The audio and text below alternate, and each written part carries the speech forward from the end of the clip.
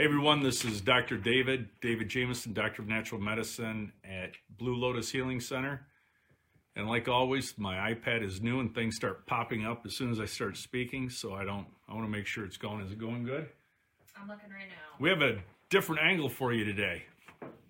We have an audience too, and we have lunch. Remember, at Blue Lotus, every Monday show up around 12:15. You can contribute to this Ask Me Anything and also enjoy some kitchery and some toast. We're having Ezekiel toast with ghee today. So we have a whole bunch of questions. Am I on the right thing? Yep, you're good. We're all good. So you can see Meg back there. Where is she? Oh, she's over there. I guess you can't see her. But all right, lots of questions. But before we dig into the questions, I wanted to bring up something. So I'm doing a study. I'm studying quite a bit on mindset training and studying how our repetitive thoughts, our self-talk affects our health. And one of the best books ever is Psycho-Cybernetics. And I've been rereading that and also a few others. And I came to a point here where he's talking about self-fulfilled people. That's where we say he has a great personality or she has a great personality. And we're talking, and he's going over the reason that you can attribute to that is because the person is self-fulfilled. They're not living on a basis where they wish they were someone else, or they're trying to be someone else, or they're stuck. Like, hey, I only wish I could do this, or I only wish this. They're not there. So self-fulfilled, they found 4 general characteristics of people they considered to be self-fulfilled. And that was that they see themselves as liked, wanted, accepted, and able individuals. They have a high degree of acceptance of themselves as they are. They have a feeling of oneness with others. And they have a rich store of information and knowledge. And the reason I bring that up for health is that our self-talk and how we view ourselves is directly related to our health. So if we consider ourselves, and those that know me know I never talk about your diseases, like I never acknowledge them, because that's giving fuel to them. And I even have family members that have been upset with me because I wouldn't talk to them about their so-called diseases. And to me, it's one of the worst things you can do, because you're giving fuel to it and you're acknowledging it in the universe. So they see themselves as liked, wanted, acceptable, and able individuals. So if you're going to make a health shift, shouldn't you be thinking about yourself as healthy, able to perform the things necessary to become healthy, so you're able, and that you're accepted as a healthy person? Okay, so a lot of people, they cling to what they consider to be their disease. Like, I have Lyme, I have this. They're clinging to it. So number one, that you're visualizing yourself and living your life as the person that you are wanting to be. 2, they have a high degree of acceptance of themselves as they are. So the point I want to make there is that nobody's ever drugged themselves into health. In the history of time, nobody's ever taken chemicals and restored natural health. It just doesn't happen. A chemical can help arrest an issue, but there's still pathology taking place. Nowadays, do you ever hear of anyone going on a medication and then saying to you, oh yeah, I was on that medication last year, now I'm on none? It rarely ever works like that. It's usually they're on 1 and the next year they're on 2 or 3, and the next year, it's progressive. So they have a high degree of acceptance of themselves as they are. So we have to accept the fact that we are able to heal, and that who we are is not what our self-talk and other people are telling us we are. Then 3, they have a feeling of oneness with others. Now, I could go on forever about that, but basically understanding the interconnectedness of the universe and understanding how things operate as an entire integrated, cohesive unit. And that goes back to the example that I always use with hypnotists. So when someone's hypnotized, the example that I use is the world-class Olympic weightlifter that I think he could press, I don't know what it was, 700 pounds over his head or something crazy. Well, when he was hypnotized, the hypnotist told him that the pencil in front of him was going to weigh too much for him to lift. So when he was hypnotized, he was straining, couldn't even lift the pencil off the desk. And when they interviewed him the next day, his arm was sore and he legitimately couldn't lift it because he was told that he couldn't.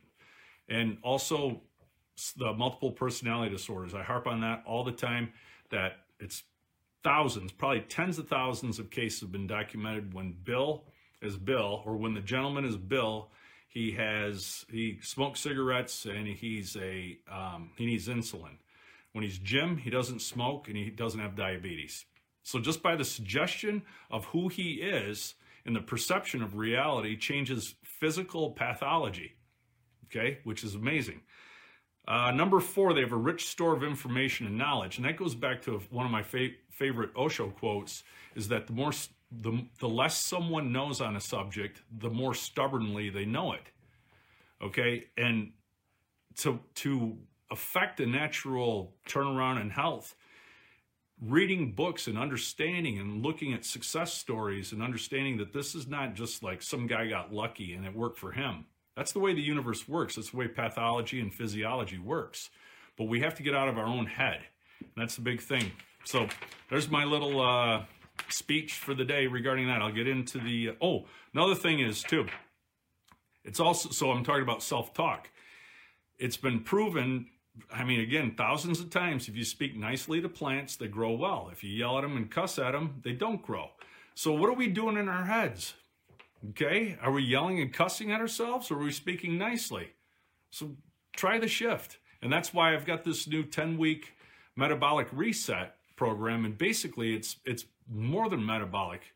Should probably change it. We should probably change it to mind reset, mind and metabolic reset.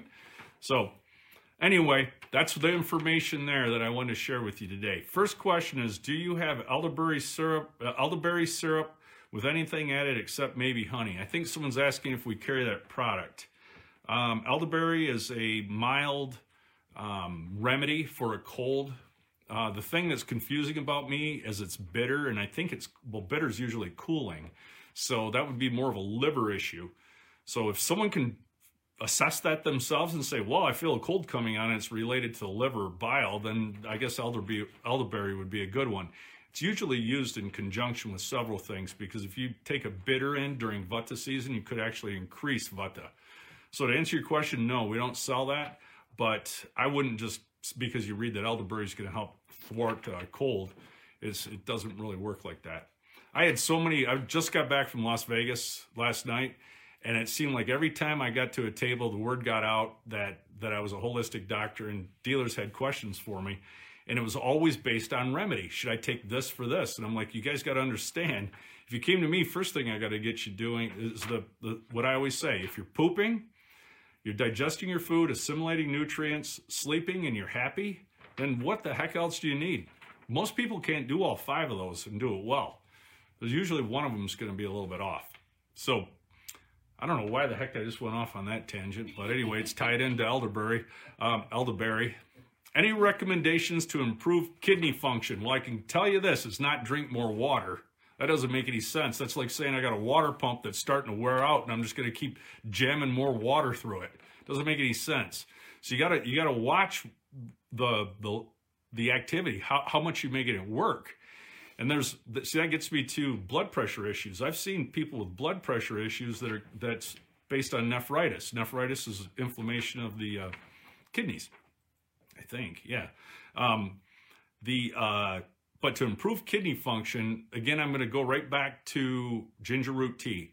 So maintaining the regimen of drinking ginger root tea, and then I'm also going to go right back to easy to digest food. You need to dilate things, not constrict them. Getting rid of ice and cheese are the 2 big constrictors in North American diet. That ice is going to constrict, cheese is going to constrict, cheese constricts by creating mucus because it's difficult to break down.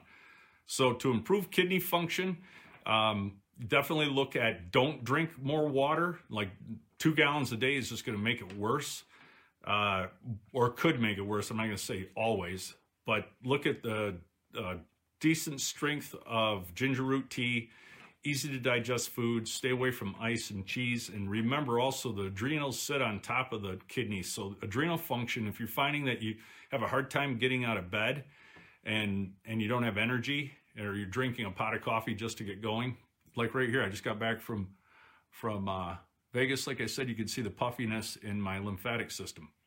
So, and this is also an adrenal area. You get a read here on adrenals. So if you're suffering from adrenal fatigue, they're connected to the kidneys. So a lot of times when you treat the adrenal fatigue, you have to treat the kidneys, and you can reverse that too. Very possible that the adrenal issues are causing kidney issues. So everything works in a feedback loop. Western medicine tries to convince us that these culprits are the organs. You got to take it out, or you got to treat it. Well, no, if the organ's malfunctioning, there's a very good chance that it's not getting the correct information. That information is blocked somehow. Could you please explain why we shouldn't be afraid of the coronavirus? I could go on for a long time about that, but look it up. Remember we had Ebola, the bird flu, I think about every year or two we get a new one of these things, okay? And they don't really ever turn out to be the end all. Like, I don't see the Grim Reaper hanging out around here. And I tend to lean in the camp that there's something else going on. So then that's the overall big picture look at it. But what I'll throw in there to kind of freak you out or blow your mind a little is that there's lots of countries or different areas in the world where the people aren't aware of some certain disease, and guess what? They don't get it, okay? So if you want to think about it all the time, and you want to manifest that vibration, and you want to think that everything's out to get you, you probably got a better chance. That's all I'm going to say. Here's one thing I did write down as notes. But what's funny, I don't know, what's it at? A couple thousand people? 10,000 people have died or infected, or what? 1,000 people died, 10,000 infected, whatever in the world. Well, the CDC says that there was 40 million flu cases in between 1999 and today, 2020, or this month, and 17 million visits for flu. So 40 million approximate happened, and they can document 17 million, and we're talking about something. I don't even know if it's reached the bird flu level or anything like that, but there you have it. What does a healthy person's tongue look like, and what sort of coating does a healthy person scrape off his or her tongue in the morning, and why? Healthy person's tongue, it would look a little bit more flat. It's not going to be like too rounded. It's going to be like a real supple tissue, and it'll be pink. And then the coating on it should be a light whitish, but it should be enough, like when you put down grass seed, and you can start seeing the grass coming up between the topsoil. That's what it needs to look like with the skin, the tissue. So it shouldn't completely cover it. You should be able to see the pink through it. And see, that's a good question. What is a healthy person? What do they look like in the morning? Well, a more predominant Pitta person like me, it's going to be a little bit more yellow. Okay, if you're more Kapha, it's going to be a thicker, creamier white. And if you're more Vata, you got a good chance of it being a more of a grayish matte type white. So a lot of that has to do with your enzymatic function and how you're functioning as a being. Is the volume good? Yeah. Okay, yeah, volume is good. I didn't want to mess that up. But and why? The Sanskrit word's not coming to me right now, but it's kind of like a root. All the organs, okay, think about it. You ever eat too much sugar and you kind of get a little bit sweaty? Okay, you can feel that. I get it like right here. Well, this is an endocrine area here for Pitta. So if I eat a lot of sugar, I'll feel that here. If there's different reactions to taste. The 6 tastes of sweet, sour, salty, bitter, pungent, astringent affect different organs at different times. So when you scrape the tongue, you're sending a vibration back through the nerve endings, through the network to those organs, okay? Because we can taste everything and they affect them. And like bitter, is cooling. And where does cooling come? Usually from a overworked or a hot liver. So bitter is going to cool the liver. So when you're scraping the tongue, you're actually going to send messages down through the nerve network to those organs. It's kind of a wake up. And that's why Ayurveda teaches using copper, because copper is more, it's been a while since I've studied this, but copper has something to do with activating the action of the herb or the organs. And I can't recall exactly why, but it's very good. I mean, and once those of you that do it, you know that how much better you It's really strange. For those of you that do it, I know you're going to say, yeah, I feel better after doing it. And there's some things. The word in Sanskrit, prabhava, means an unexplained action that we don't have words for it, but there's a prabhava with using a tongue scraper. What do you go over your very first appointment? First thing we do is we discuss the person's chief concerns. I ask a lot of questions, figure out where they're coming from, the background of their health, where things may have started manifesting in previous years.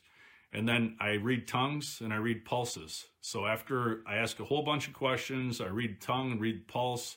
And then for those of you who've been here, then I kind of wander around and talk to myself when I'm trying to figure out what to do.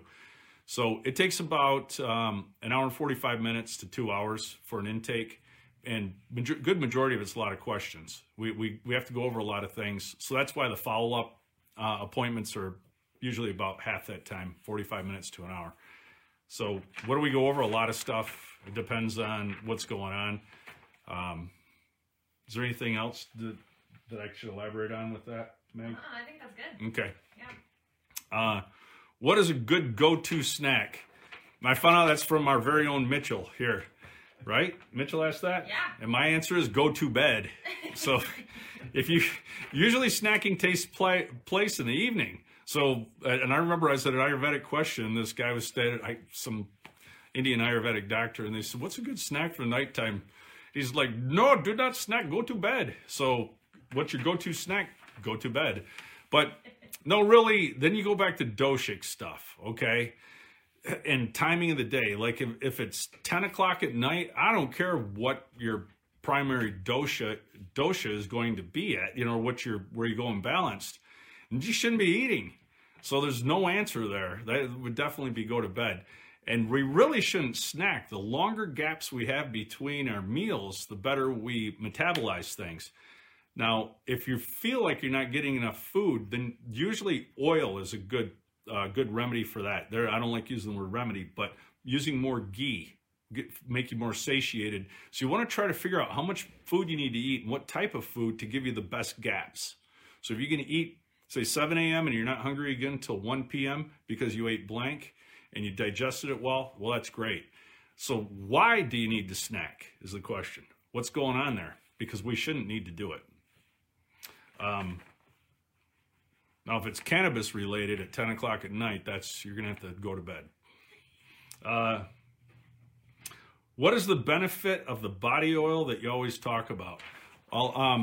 In Sanskrit, there's all these words, snehana, I can't remember them all, that describe the action. It basically means like soften, releases, increases, all these things.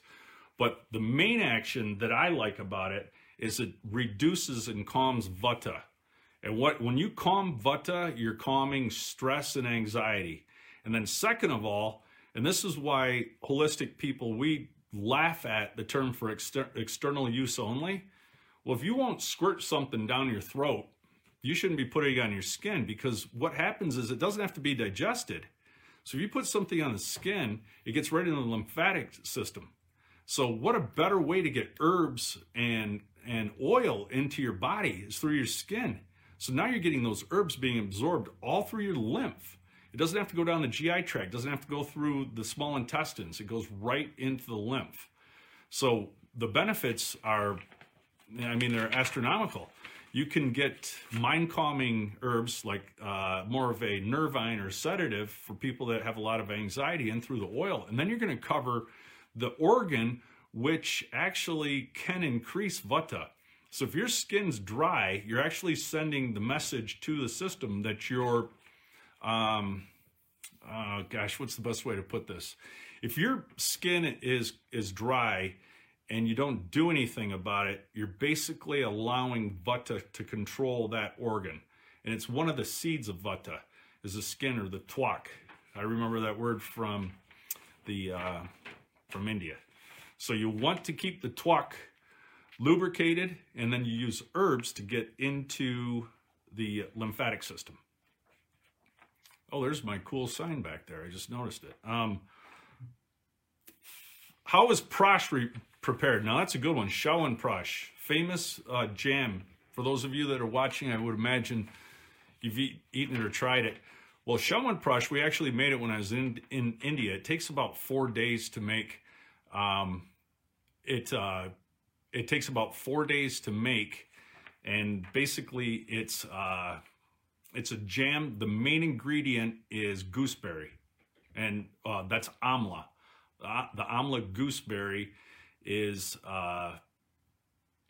This is what they told us in India. They said, don't talk about the amla berry or the gooseberry with like, oh, it removes free radicals, antioxidants and all that. They say, no, you say you picked it off the tree, you set it on the table, you came back 6 months later and it has not changed. Meaning it doesn't rot. It takes a long time to rot. So when we ingest it, it's actually anti-aging, increases OJAS, which is ultimate immunity. So with that, that's the main ingredient. Now there's usually between 12 and 18 herbs that are infused, and there's ghee and there's honey. When we made it, I can't tell the exact way we did it because I haven't made it since India, but I know there was a boiling of the amla berry, and I know that we spent about 4 hours sitting around on the ground with these bowls with cheesecloth, and you would take the amla after it was boiled, and we would push it through with our hands. We would sit there and you push it through the cheesecloth. Then once it was in through the cheesecloth, then it was infused with the herbs and turned into a jam. And it was really, really neat when it was done. It was warm. You could literally pour it. What did I say, Dan? Did I say something not so... Anyway, well, Dr. Lambert, I apologize if I said something. But I appreciate it. So you got it down there in the clinic. All right. You see that? Dr. Lambert in Atlanta, chiropractor, one of my best friends ever, has this playing, I guess, in his waiting room. Maybe it's in the bathroom, but I'm hoping it's in the waiting room or something. So anyway, that wasn't too dirty now, was it, Dan? So prash, scraping your tongue. Oh, I already answered that with the other part. Scraping your tongue is very important. Actually, and then there's also the ancillary benefits of better breath and less bacteria too. So last question is, my Brita filter isn't cutting it, still tastes funky. Is there something else I could use? What's the name of that brand we use? Berkey. Berkey. Yeah, we have Berkey filters here. Gravity filters that are run through, what do they call it? Elements. So they're elements. And then we even have, one of the people in the audience right now was, we got feedback. So then there's even a fluoride, and there's a fluoride filter that goes on, and I think it's arsenic too. So you can get the element run through, then it'll pull the arsenic and the fluoride out, which I've never seen any other ones that do that. But do we have any other questions? Anything else you need to elaborate on? Do you see anything there? I'm looking right now. I don't think so. Okay, and the other thing I wanted to mention, since we got a little extra time, is I was reading about, we're going back to self-talk and how plants will grow better if they're spoken to kindly and told that they're loved and all that. So if our self-talk is like we're trying to grow plants, we're going to be healthier. And here's something that's really interesting. Most of this stuff is perception based on what someone told us or something that we believe. And I was reading about stutterers, people that stutter. And I'm not saying that any of this stuff is universal. Studies were showing that a stutterer is usually told when they're young that they stutter. Okay? You're a stutterer. You stutter. And so the act of studying, they were in this particular study, was that the person is trying to attempt to speak perfectly, but they don't realize they're doing it. So their conscious mind is trying to get them to speak perfectly, and they can't quite do it. But when their subconscious mind controls it, they speak well. And example would be, I had a very good friend that was that stuttered, but when he was drunk, he didn't stutter. And so this study, they even took confirmed stutterers and put earphones on, and they played a loud tone so they couldn't hear themselves speak, and gave them things to read and recorded them, and they didn't stutter. And so what happens is that our left brain, which controls the right side, left brain activity is more analytical. So our left brain is, in that case, the left brain's trying to speak and control the speaking. In singing, we use the right brain, okay? And you'll find, they also found that stutterers, when they sang, they didn't stutter. So they're using the subconscious, the more subconscious part of the brain is the right brain. So when they're using that and they didn't have the influence of perception and what they've been told who they are and what they are, they were able to function correctly in speech, okay? So now when we get back to health, if we're constantly saying, oh, you know, I've got this, I've got that, I'm going to get this, and I got to go get this test, and I got to do this. Well, it's like telling the plants, like, well, I think you look good, but hey, you know what? That one leaf is brown. We better cut that sucker off. That could be plant cancer, you know, or something like that. So that's what I want to leave. The first thing you're going to do for health, besides getting adjusted at Dr. Lambert's clinic, is to start telling yourself you're healthy and that this stuff works. As an example, I use chiropractic as an example. There's been bone setting back, there's documents dating back like 8,000 years of bone setters, like in India in the ancient times, where they reset the structure of the person. But now you got people wandering around that have this, I don't believe in chiropractic mentality. What the heck does belief have to do with it? You know, it's been going on for thousands of years. That's like saying, well, my shed out back's starting to lean, but I don't believe in carpenters. Well, the structure needs to be fixed. The shed has skin hanging on it, like the paneling or whatever. We're a structure with stuff hanging on it. So what's wrong with fixing the structure? You know, so right there alone, that person, people that they could have a simple misalignment that could, being put back in place, could relieve them of lots of issues. But you've got someone with the self-talk, someone with a perception, and they're not able to get over the hump. So anyway, I'll probably keep harping on this a lot because I see it so much, and I'm trying to do everything I can to get everyone moving in the right direction. But now it's time for me to have a little kitchery, and I'm so happy to see all these wonderful people. You guys are great. I love all of you. And I will see you next week, and I'll be broadcasting from the French Riviera. I will be in Europe next week, so you'll see probably some cool scenes behind me. So time change. Oh, time change. Yeah. What time we do it? 2:30 p.m. It'll be 2:30 Eastern time versus 12:30 because I'm going to do it at, I think, 8:30 in the morning over there, or 7:30. 8:30 is it? Yep. So I'll do it at 8:30, and then that way you guys get it at 2:30. But it'll be fun. So keep an eye out for the scenery. Thank you very much. This is Dr. David. See you soon.